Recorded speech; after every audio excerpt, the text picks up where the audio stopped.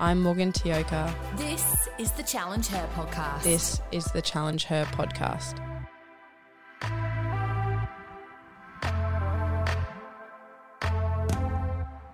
Hey team, it's Morgan Tioka here from the Challenge Her podcast. Thanks for joining in with me today. I'm going to have a chat about the building skill of a growth mindset and a resilient mind.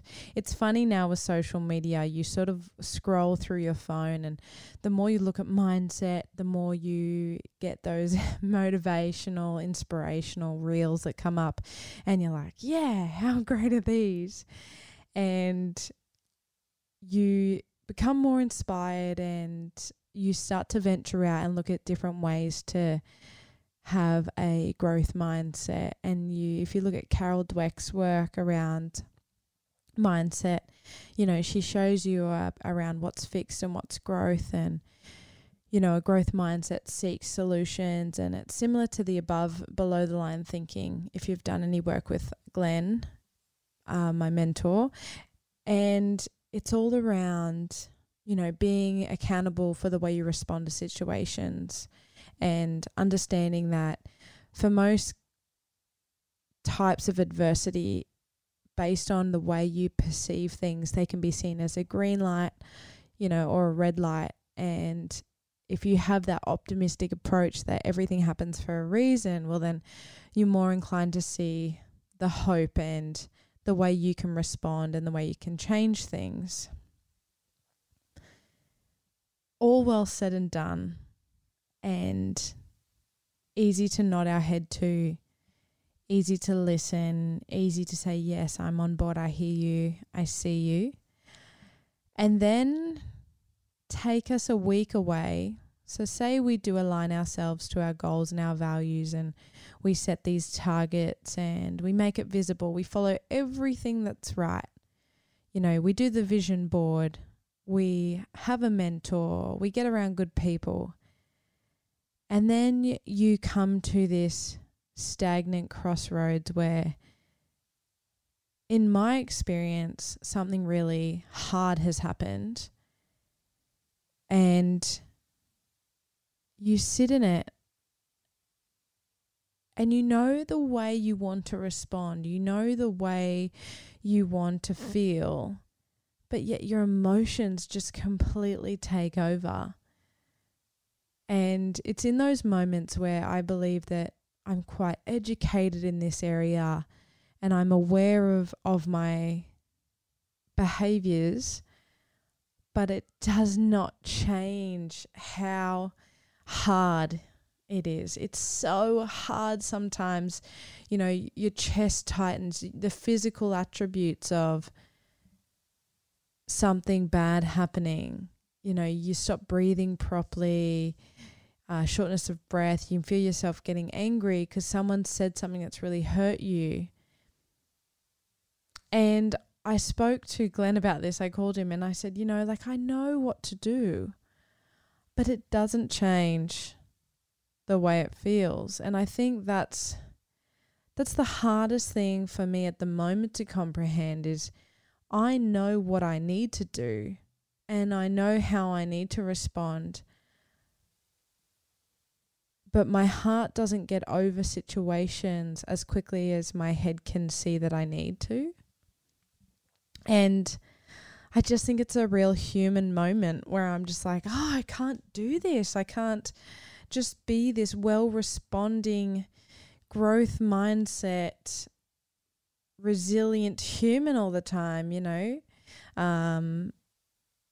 And I use all these strategies, breathing, meditation, gratitude, and I'm going to all the things I know, and I'm like, I'm still so frustrated and angry and disappointed and hurt from what's happened.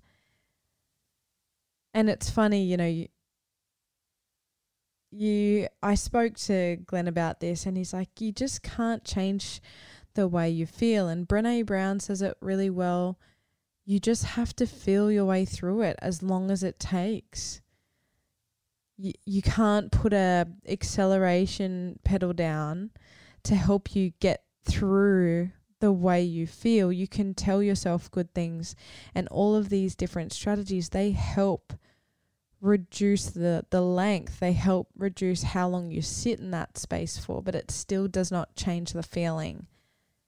And it's just another real understanding that this is one of the hardest skills that you can have, that you can ascertain. These are the hardest skills, the ones where you have positive self-talk, the ones that in a heated moment you decide, I've got to cut this with a knife and walk away because the way I'm responding is poor.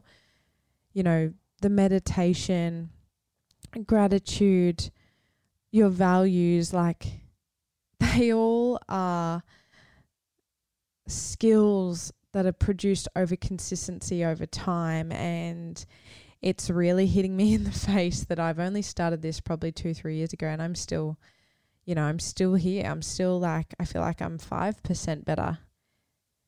To others, it may look longer, but, I'm aware now, but I'm just working into the nitty gritty of action and response and handling emotions. And when I feel like someone's triggering me or making me feel like I'm up against the world and like I'm not valued or seen, I can get so dug deep in this hard, low self-esteem, low self-worth space, even though I've built myself up, even though everything around me says, work really hard to be the best person you can be. Align to your values. These are your values. Be around your good people. Talk to them all the time. Seek growth. Seek feedback. All these things that help me be 1% better every day. But at the same time, it just still does not change the way you feel. So this is more of a real human podcast where I go, you know what? We push so hard sometimes to be the best version of ourselves. But sometimes the best version of ourselves is to just sit and be human and be okay with the fact that it hurts and it's yuck and I can't change it, and go and do whatever you need to do to numb it at the time. It's not something we want to do all the time. We want to try and look for 1% growth. But I think that this is that moment of self-compassion where you just go, you know what? I don't have it all together today. I'm just going to go and eat ice cream and watch a whole Netflix series or some show, or, go for a walk and go out and have Macca's or go see a friend or go out and have a few drinks. Like, just because it's okay to just not have it all together. And I've said that before, but I think everything I'm learning keeps aligning itself. But it also has now made me a lot more educated on being okay with the fact that you're not going to improve all the time, every day. You can strive for it, but you can be okay at just not getting it right or not having it together or having a really hard day, and you don't have to be this best version of yourself.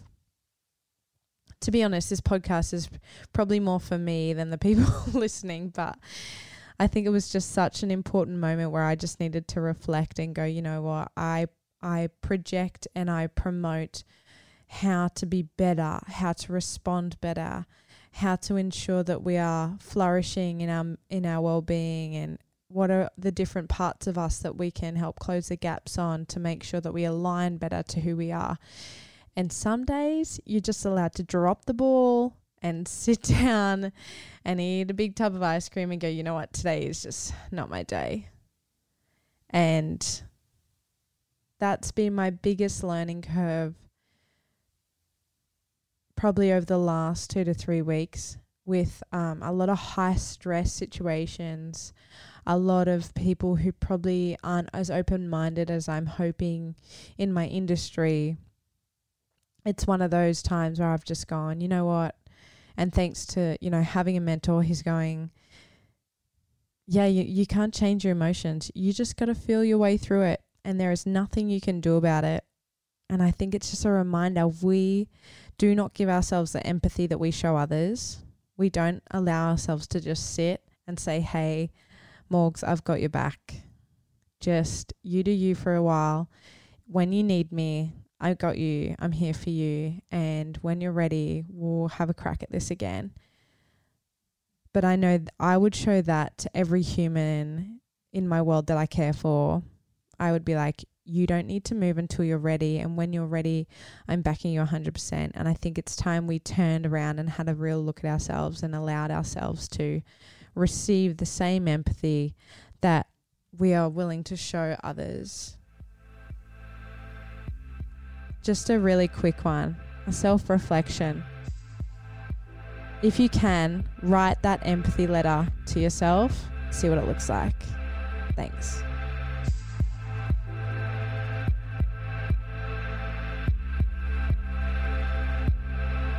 You've been listening to the Challenge Her podcast with Morgan Tioka.